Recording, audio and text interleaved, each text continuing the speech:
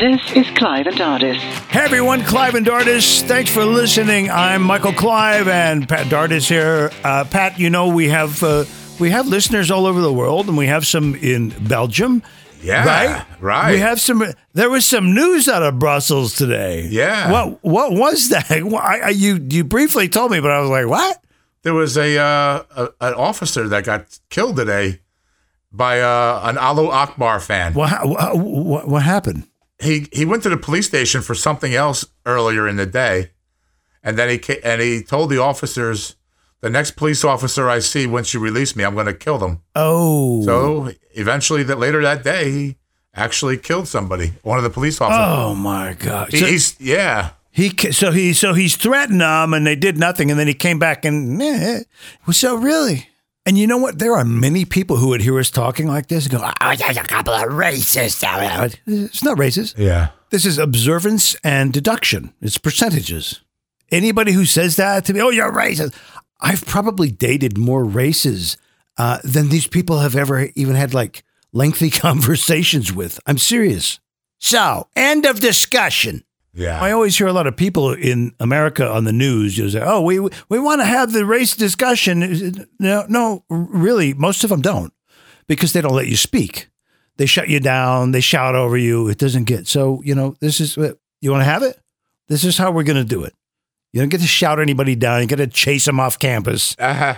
Anyway, back to our discussion, Pat. Yeah, he wasn't lying. They should have had some kind of track on him with a bracelet or something. I mean, it's the political correctness is so steep in these countries now that they don't want to be accused of racism or Islamophobia or some nonsense. It's like, Sweden and Denmark, these places, and you hear people going, "Hey, they don't have these problems over there in these countries." And I go, "Well, excuse me. Let's do Trump. Excuse me. First of all, it's a very small country. Okay, thank you very much. Secondly, excuse me, I'm speaking.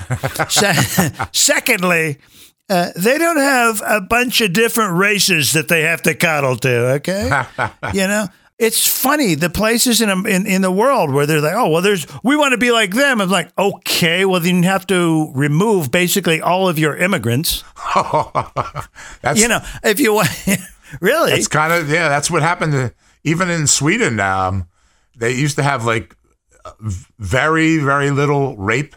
But since the migrants popped out there in the last, say, 10 years, the rape rate is gone up dramatically, like 85% or 185%. Woo! Yeah, some kind of insane number. I mean, there's no reason. It's like magic.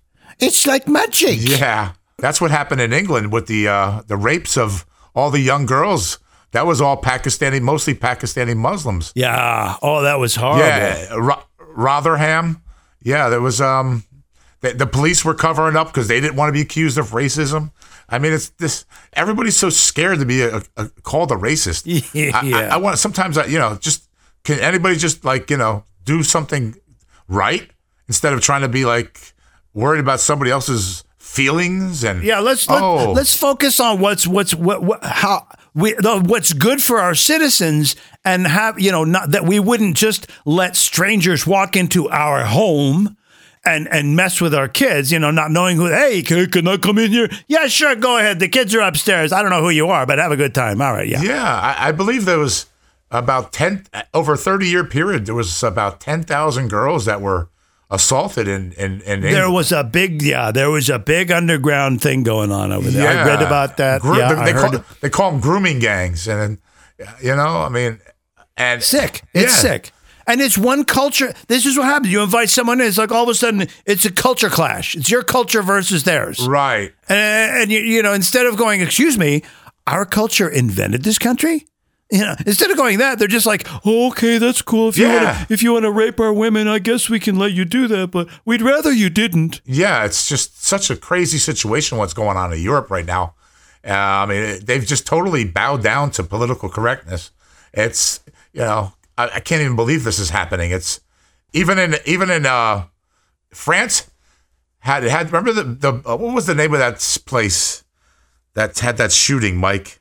in France. Oh, you talk about 2015 that it was at like 90 people. It was like 190 people. Yeah, it was something like that. Major shooting at the Bataclan dance club in Paris. It was like a metal concert or something, I think. Yeah.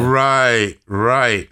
And these guys were Muslims, and they shot up everybody. Yeah, not Christians. And the police knew who they were. And then they were hidden up in Belgium after the shooting for like 3 months or something, 2 or 3 months. I mean, they couldn't, but because the Muslim population is so dense in some of these areas, they couldn't even find the guy. It's just a total debacle what's going on over in Europe right now. I looked it up on Google real quick, and this is what it says verbatim. Belgium is a stable electoral democracy with a long record of peaceful transfers of power. Political rights and civil liberties are legally guaranteed and largely respected. Like that, largely respected? Largely respected. Okay. Major concerns in recent years have included the threat of terrorism, corruption scandals, and rising white wing. Hang on.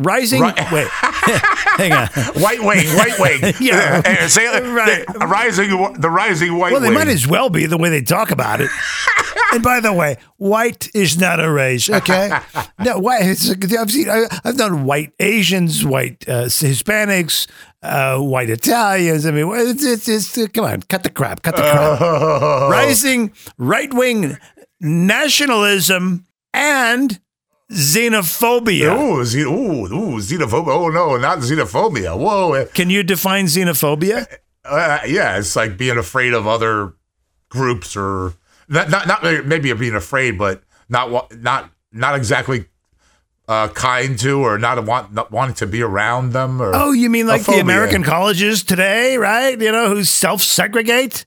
Yeah, I'm sorry. I've seen this in the news. Oh, I'm sorry. This is for black only. Oh, okay. Xenophobes. Okay. Yeah.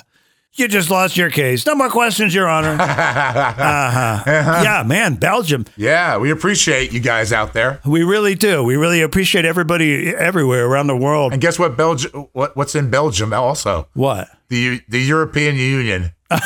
Oh, well, of course. So they're getting a double dose of political correctness there. They're not only getting from the local government and the national government, they're getting an international flavor as well. Oh, yes. Klaus Schwab, I love to go to Belgium in my private jet, and I spew a lot of pollution as I do it. You will eat the bugs, and you will own nothing and be happy. That's right. And by the way, I have a new injection for you. He even looks like Dr. Strange, like some kind of mad scientist or something from some evil. It's just funny. It's like I'm watching an old episode of Hogan's Heroes or something. Clive and Otis.